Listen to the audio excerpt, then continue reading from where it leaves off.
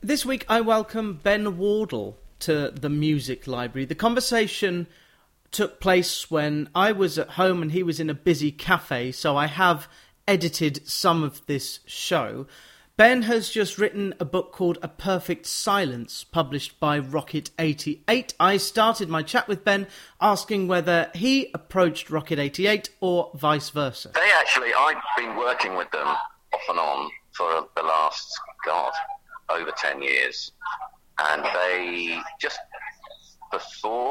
just after lockdown, Mal, my editor there, gave me a call and asked me whether I was interested in doing it. And he knew there was some previous on myself and Mal and Talk because we had done a book on sleeve design called The Art of the LP about a decade earlier. He'd been very dismissive of me wanting to put Spirit of Eden in there as a piece of artwork. For some reason, my memory seems to suggest that it's in there, but I actually had a look through the book the other day, and it's not, which is a great shame, because it's a fantastic cover. So he knew that I was a huge Talk fan, which is why he approached me, but he was wary. He was saying it was, it's not going to be an easy one, which I, without him telling me, already knew. This is a man whom everything written about has been an obituary, you say. I know Brad Pitt presented a documentary that came out 15 years ago about Nick Drake, who's a similar kind of unknown figure. Mark Hollis is probably best known second-hand, thanks to eulogies by Guy Garvey and others. Was it enjoyable to write it, or was it like pulling teeth in parts? The teeth-pulling part of it was actually quite pleasurable, and I think the teeth-pulling part was the early years, and probably arguably the later years as well, where there's just simply not very much in the public domain already, and not very many leads.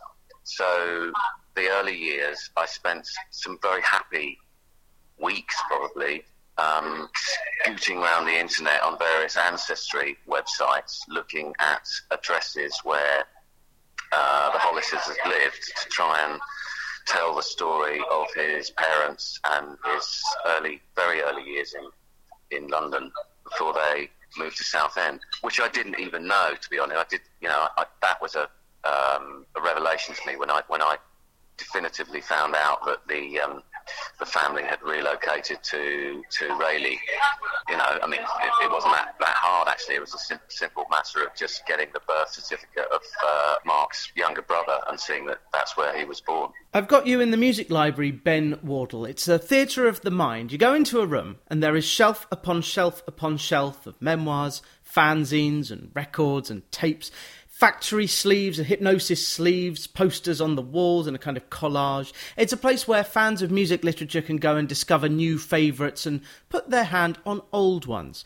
You visit the library 2 weeks after Graham Thomson, who is working on a book about Talk, and the week after your fellow Essex lad Will Birch, who has had a brilliant career. Are you a fan of the Kersal Flyers, Will's band? Not particularly. I really like Will and his writing, and I bought his book No Sleep Till Canvey Island when it came out, 20 years ago.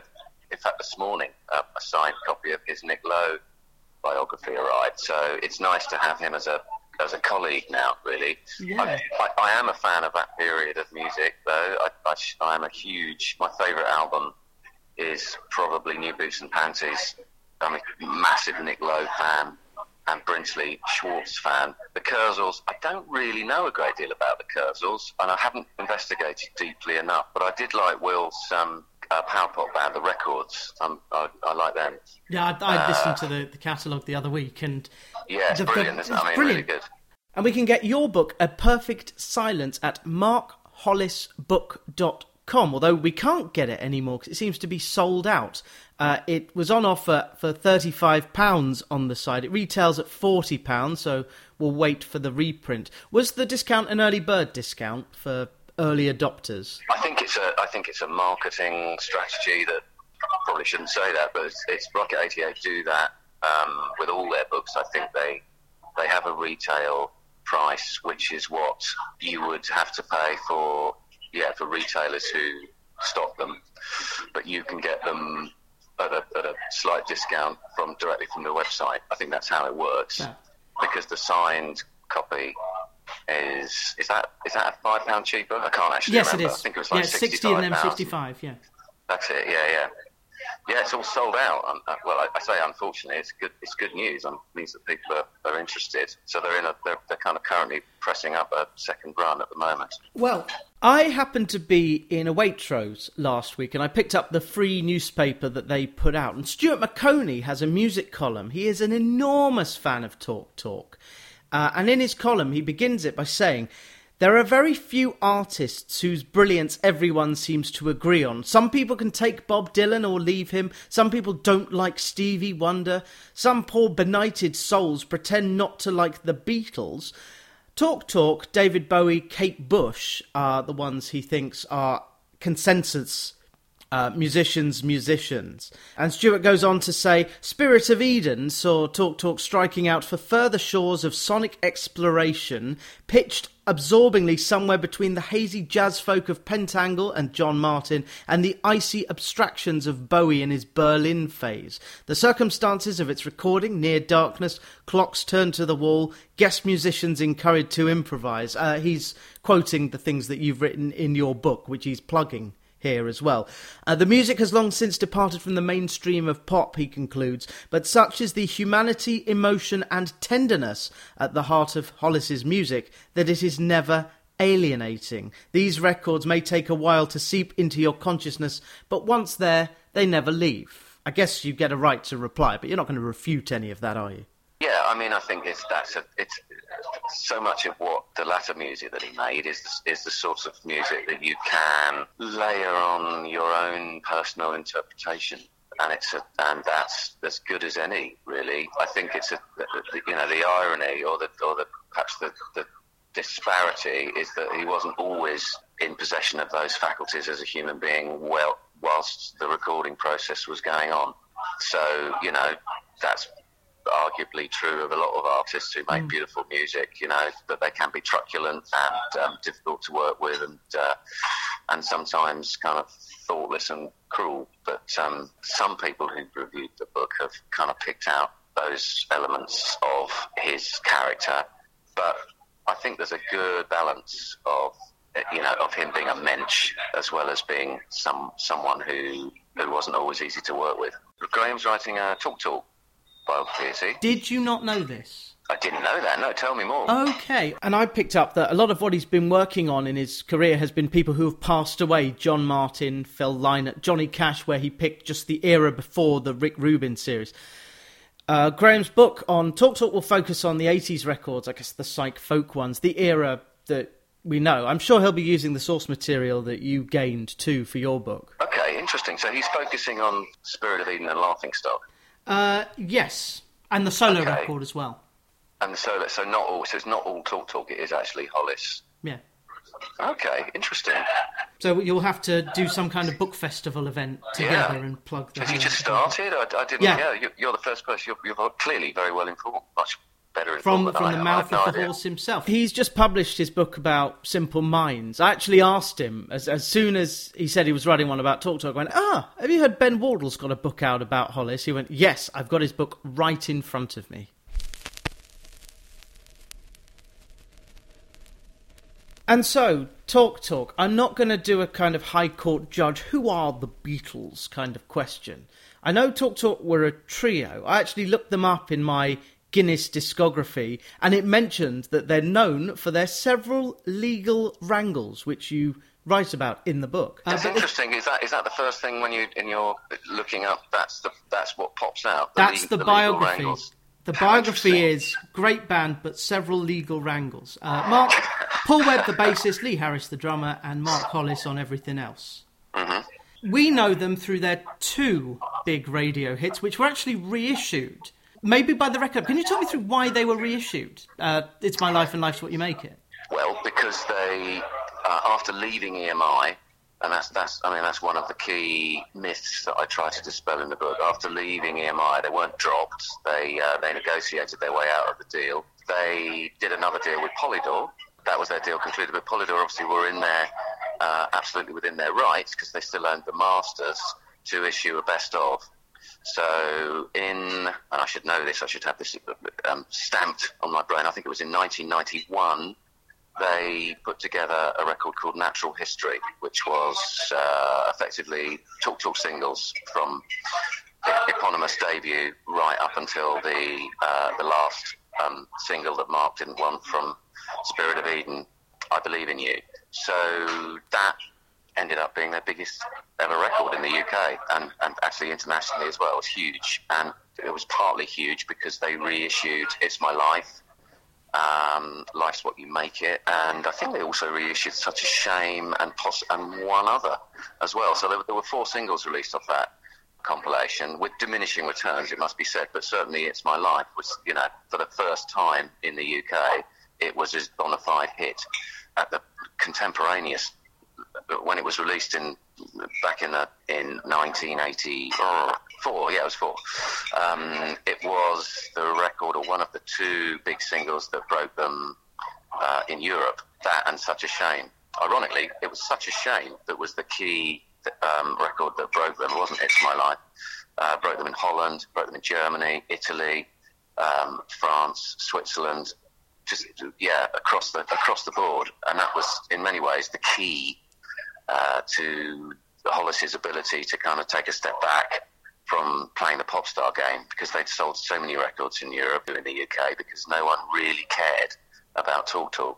Yeah, because he was not a Bono, Jim Kerr figure. He's still known, well, not just because he took himself out of the lineup, but he wasn't a smash hit star. He didn't get a nickname like Byron Ferrari or someone like that. Well, he did I don't know about nicknames, but he certainly, played the pop star game in Europe in that period, when they were having, at one point, I think they had 4 records in the German top 60, 4 singles. He was a George Michael or a Boy George figure, really, in those territories. He'd be merrily doing features in German magazines like Bravo that would be titled, Mark Hollis is the target at which girls throw their bras, which is an interesting one in itself, because within an interview like that, he would be talking about his sort of sensitivity and why he has to wear his sunglasses all the time. So he kind of did dip his toes in the water to a certain extent in the Byron Ferrari stream. And it was interesting that I think the guy who came up with that nickname was Neil Tennant. If it wasn't, it was Tom Hibbert. But Smash Hits, which sold 1 million copies at the time, it was the main youth magazine, must have played a little bit of a role. Would they have reviewed The Colour of Spring and Spirit of Eden, Smash Hits, or would have that been a more Q magazine territory? When Colour of Spring came out, Q didn't exist. Right. That was my next question. I think Spirit of Eden was certainly reviewed in Q. It was roughly released at the same time as the birth of Q, and was in some respects very much the sort of CD-friendly music that Q was all about. There isn't very much coverage of Talk in Smash Hits after The Colour of Spring. They had a lot of, the requisite amount of coverage in Smash Hits, and there's a very interesting telephone interview that Mark conducts with a journalist at Smash Hits whilst he's on holiday in the Lake District from a small red telephone box, which is quite characteristically, i.e. with humour, written by the Smash Hits journalist. So yeah, they had all the, they went through the pop motions and arguably wanted to be a pop group. I studied music at university. One of the things I learned was that in early church music, the music got out the way. The music was an accompanying part so that the words could be celebrated. But in the Renaissance, when polyphony was common among composers like Byrd and Tallis, the music was such that it was too complicated, and so people would focus on the music, not the words, and that created a schism. In your book, A Perfect Silence, you italicise Mark saying that the words serve the tune. Having listened to The Colour of Spring, Spirit of Eden and Laughingstock, he is absolutely right. I gave up trying to hear what he was singing because of the textures, the mood, the tonality of the songs. Is that the feeling you got? I absolutely have no idea what he's singing about. And sometimes he tries to elucidate a little bit in interviews about what songs are about, but often he does this in a slightly arch way, which suggests that he's sort of is having a bit of a gag with the interviewer. But I completely concur with what you're saying about words taking a secondary role to the sound of the meaning of the words, rather, taking a secondary role to the sound of the words.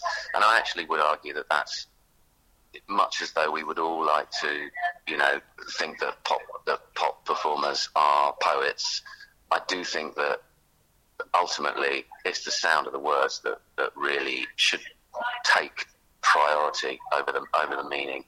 And some writers, Randy Newman, Bob Dylan, I suppose, managed to balance it really nicely. But ultimately, if they were just, if they were writing an essay or trying to, come up with conjuring up images where the poetry and the meaning was of primary importance, then it would undercut the beauty of the music. And I think Hollis was, Hollis is the sort of music that Hollis very, very quickly established as his favourite music was either instrumental or soul music, where the lyrics were not really of primary importance. Although he did quite care for Dylan, I think.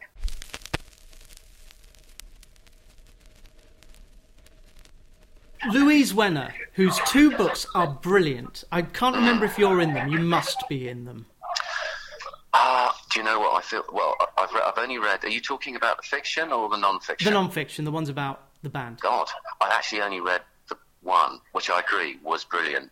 It's different. It was called "It's Different for Girls." It had a number of different titles, I think, but I don't recall being in it. I mean, we had interestingly, classic sort of record company and artist falling out briefly. I mean, we're friends again now, which is lovely. But I think when she published that, I was, we were sort of dead to each other, as it were. Perhaps I shouldn't be saying this on air, but no. Anyway, yeah, she's a brilliant writer, and I'm glad you brought Sleeper up to a certain extent, because I think that in some respects they are a kind of later example of the sort of journalistic consensus terrorism which Mark Hollis suffered from, in which, a coterie of almost exclusively white men, writing for the music press, decide which bands are going to be lauded and which bands are going to be lampooned. And Sleeper got on the wrong side of that quite early on. And it was partly, I think, because rather like Hollis, Louise would be quite incisive and direct in interviews, and quite often not maybe be as compliant as a sort of middle class white journalist writing for the Enemy would like.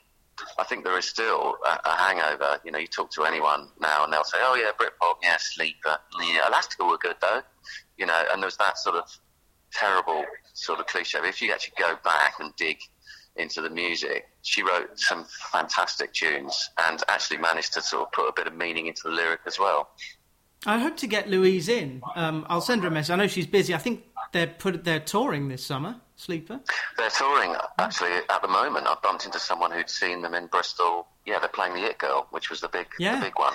Yeah. I remember growing up. I was, sorry to say this, I was 7 or 8 in I call it Knoll Rock, the guitar era, in the same way that I call the X Factor stuff Cowl Pop, Knoll Rock, because everything sounded like Slade and the Beatles and oi oi, but Sleeper did stand out, and I hope that there is a critical appraisal. You do mention that the success of Mark Hollis is because of the democratisation of criticism, which is a way of saying everyone has fingers.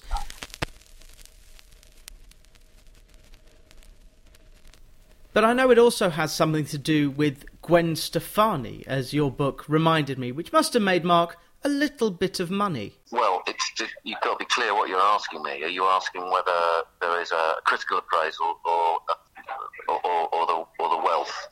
I'm slightly confused what the question is. Yeah, well, it was deliberately ambiguous, so you can take either form. But...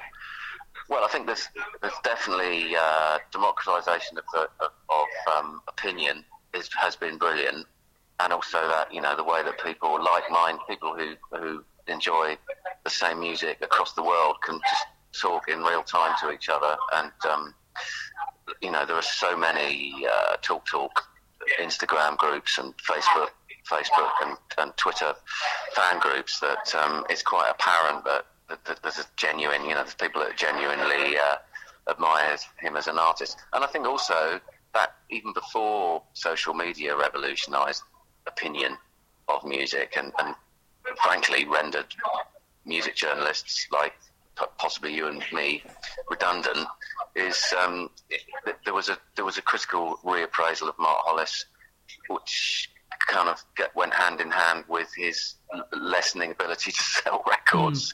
And the sharp end of that was I think the NME, it may even have been Simon Williams and the NME reviewing The Spirit of Eden and giving it a favourable review almost exclusively because it was a middle finger up at the man for how much it was likely to upset EMI, rather than basing judgment on any kind of musical factors. Second thing, Gwen Stefani had a major hand in enabling Hollis to just take a gentle step out of the industry and just do exactly what he wanted. He'd already been very sensible with his money. He didn't live extravagantly at all, so he was already reasonably comfortable before that happened. But after it happened, it enabled him to just do exactly what he wanted to. Spirit of Eden from 1988 begins with 2 minutes of ambient synth sounds. It's a 9-minute track called The Rainbow. It's very cinematic. I'm not going to say it's post-rock because I've read your book, and I know that's not what I could say. But it is Kid A 10 years before Kid A. It's a complete left turn. I think that's quite reductive, but I certainly think that, Talk had doing pop, but being informed by, you've studied music, so you would know this. The way that classical music is not a repetitive genre, is it? It's music which ebbs and flows and changes and ends somewhere completely different from when it started. Obviously, I'm being reductive now, but pop music in the traditional, let's say, Motown or ABBA sense, is very much a kind of verse, chorus,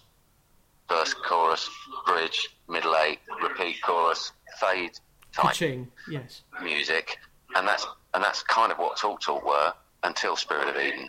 And I think that's arguably, with the exception maybe of certain prog rock projects, that's kind of what pop music was as well. So in that respect, they broke a lot of ground, and they opened people's eyes up to, I suppose, what is the shorthand for that would be post rock, and that. And at its most reductive, the loud, quiet formula applied by bands like Mogwai. I'm trying to think, and as I was listening to Talk, I was thinking, were there any other bands who would do that kind of thing? Because Yes and ELP and that mob, Pink Floyd, they would do suites, and Beach Boys as well. Yeah, but they were all still very much a kind of, they were just longer pop songs, I think. Even on Dark Side of the Moon, they are all pretty coherent and well-structured pop songs. There's not a lot of, genuine avant-gardeness, where there weren't a lot of people, okay, Revolution 9 accepted. There weren't a lot of pop bands who were allowing themselves to be informed by atonal or modern classical. Certainly, the Beatles' White Album, that Revolution 9 track is an absolute dyed-in-the-wool Stockhausen sort of copy, but it's great, But they, again, like Hollis, they didn't need to worry about whether they were going to sell, whether it was going to turn people off, because they were already doing very well, very nicely, thank you. Indeed.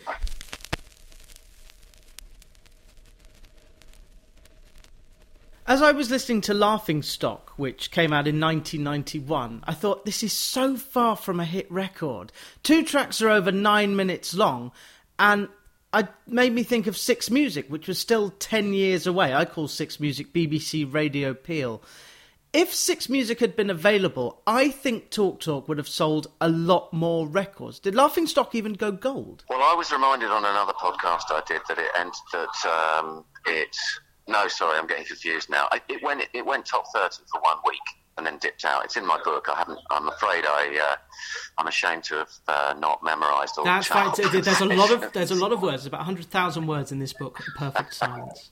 But it charted, albeit very briefly, and then disappeared. But you've got to putting Laughingstock into context. For me, the most kind of illustrative thing about it is that I think a week or possibly 2 weeks after it was released, Nevermind came out. That's how long ago it was. That's how much the landscape has changed. Nevermind, which is obviously a record that we're now all so familiar with, like Rumours or Dark Side of the Moon. It's one of those records which feels like it's always been around, whereas Laughingstock still feels sort of like an outsider. And very, very kind of modern in a way. Yeah, hugely. Before I read your book, A Perfect Silence, I'd never listened to Laughingstock. I listened to Spirit of Eden, mainly because Guy Garvey would bang on about it. Every time I tuned into his Finest Hour radio show, I would hear him go on about Spirit of Eden. I mean, I like very much care for early Elbow records, but the entire DNA of Elbow, I think, is contained in the track New Grass. Sonically, songwriting-wise, everything, lyrically, it's all there. Even down to the fact that Guy is more syllabic than lyrical.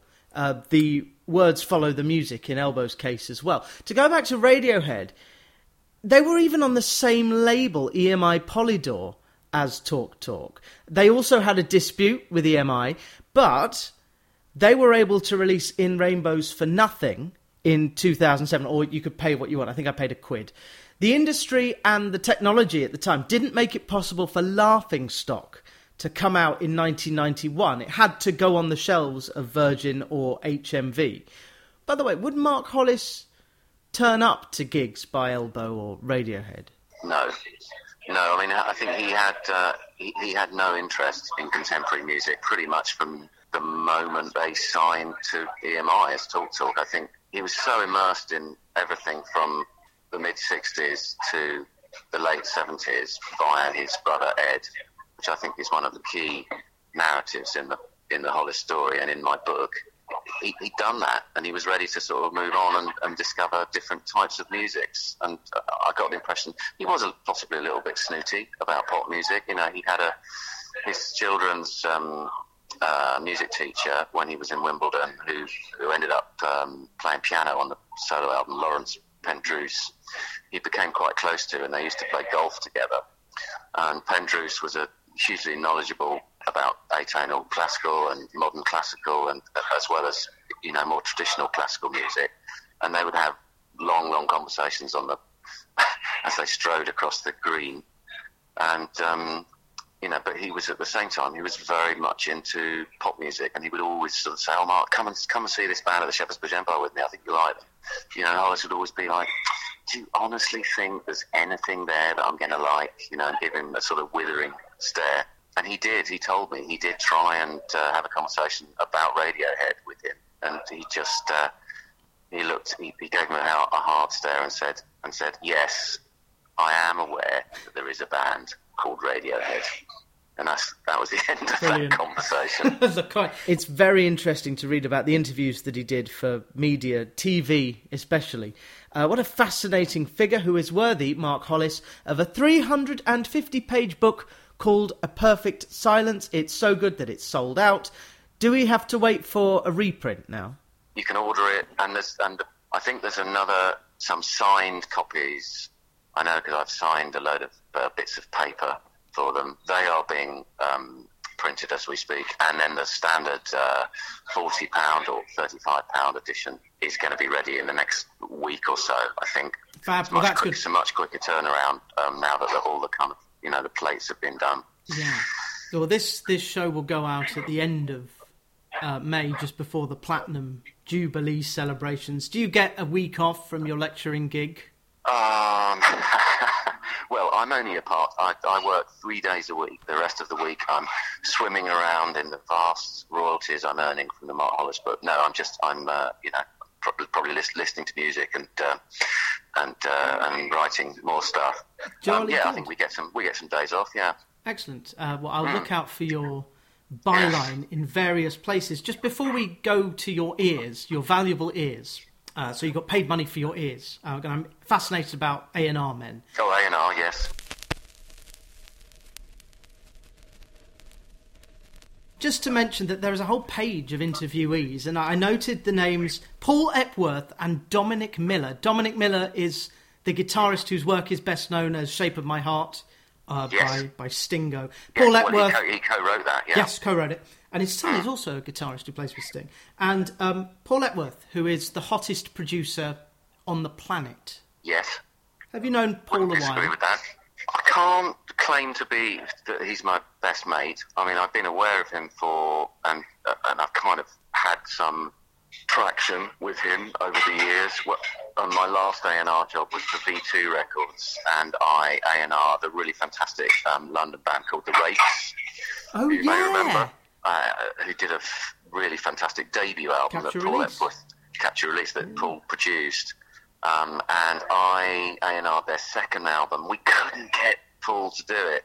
And it was around the same time that I was also looking at a new artist who was coming through called Kate Nash. And Paul was doing some demos for her, and he produced the first single. Foundations was the single. Yeah, Foundations. Yeah, he did Foundations, which was just such an obvious out-the-bag hit. And so I had those 2 points of contact with Paul, and sadly, neither of them came to anything. We didn't end up using him on the second Rakes album. Still a good record, but possibly would have been better if he'd have done it. And we never got to sign Kate Nash because the deal was astronomical, and inevitably Universal picked us to the post. And Epworth, went from strength to strength. Adele was getting signed to Beggars. I think I've got so many V2 records because they were was it the indie subsidiary of Virgin, V2? No. It was an attempt by Richard Branson to recreate the original Virgin. Right. So he, hence its name. I mean, when I joined it, I think that was in the last days of the original V2 Empire. It was in a beautiful building in Holland Park, and there was a canteen in the basement and a bar, which occasionally Paul Weller would come and serve behind. Legend has it that he took his son down there, who was a goth at the time, and ordered a pint, and then said, pint for me, and he had a pint of blood for me, son, which I thought was quite amusing. Good. But yeah, very quickly we kind of, we had the inevitable journey from beautiful palatial building in Holland Park to prosaic council industrial estate in Fulham, and then the ignominy of being bought by Universal 2 years later. So it was a bit of a last days of the Raj. No wonder your Art of the LP book stops at 1995, because the analogue era ended with Mark Andreessen, the Netscape guy. David Hepworth's book about the rock star, uncommon people. He says rock stars, the age has passed, but that doesn't mean people don't dress up as cowboys or Mick Jagger anymore. That era, post all the money, because I was watching some music videos the other day, the rap videos where they'd spend $1 million because they had $1 million. Slowly, the record industry contracted and then doesn't exist. So we're now in this weird time where people are paying you to teach them about music business and the creative industries at the University of Gloucestershire. Do you approve of what Tom Gray is doing with the Broken Record campaign? Because it seems, as a songwriter myself, it's a bum deal for songwriters unless it changes quickly. Yeah, I mean, it's definitely. I think that campaign is valid. I don't want to kind of go too deeply into it, but I do think that when I started lecturing, which would have been around 2017, I think, right around that, we were still in the days of the download. And at that time, I was thinking, this is not good. It didn't feel like there was much of a future if everything was reliant on just people having to go to the Apple Music and or the iTunes store, as it was in those days, and buy MP3s. So what's happened in the preceding or in the subsequent 5 years is the record industry, as you called it, it certainly hasn't gone anywhere. It's exploded. There is now an awful lot of money potentially, but I totally agree that there is a business model which people have got used to, whereby if you're a small band, you could make a living from selling 50,000 albums. That is no longer there. And that's something which is a shame. And I think ultimately, there will be solutions. There are people working on solutions. I hope it's not blockchain-based solutions, because obviously that's going to burn the planet up with all the server energy that requires. I think we'll get there. I just think that the one thing that all musicians have to bear in mind, and I say this to my students, is that, you know, just because you're in a band or just because you write songs and, you know, you can put a melody together and your voice is quite good, doesn't automatically entitle you to a career in the music business. You know, I mean, that's always been the case, with the possible exception of maybe, you know, 1972 when everyone got a record deal and was allowed to make 3 albums for Harvest. But so it's a little bit of politics there. But yeah, I mean, I think, you know, given that I worked in that at a time when it was lots of money was coming in because people were, you know, record companies were selling the same records to people on a different format that they already owned, and there was lots and lots of money flowing in. It still didn't mean that we could just sign someone and expect them to be automatically successful. Far from it. It's a different era, and it's the same era in that respect. It's never going to change. There's never going to be an era, you know, where there's a kind of a democratization of success. You know, there are going to be some winners and there are going to be some losers, and that's the way that the entertainment industry works, unfortunately.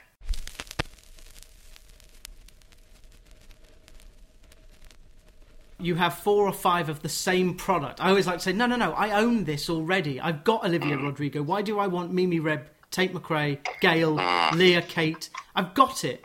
There will be artists who work in popular music and sound. Glass Animals, who were on Wolf Tone, Paul Epworth's label, had the biggest track in America for a month this year.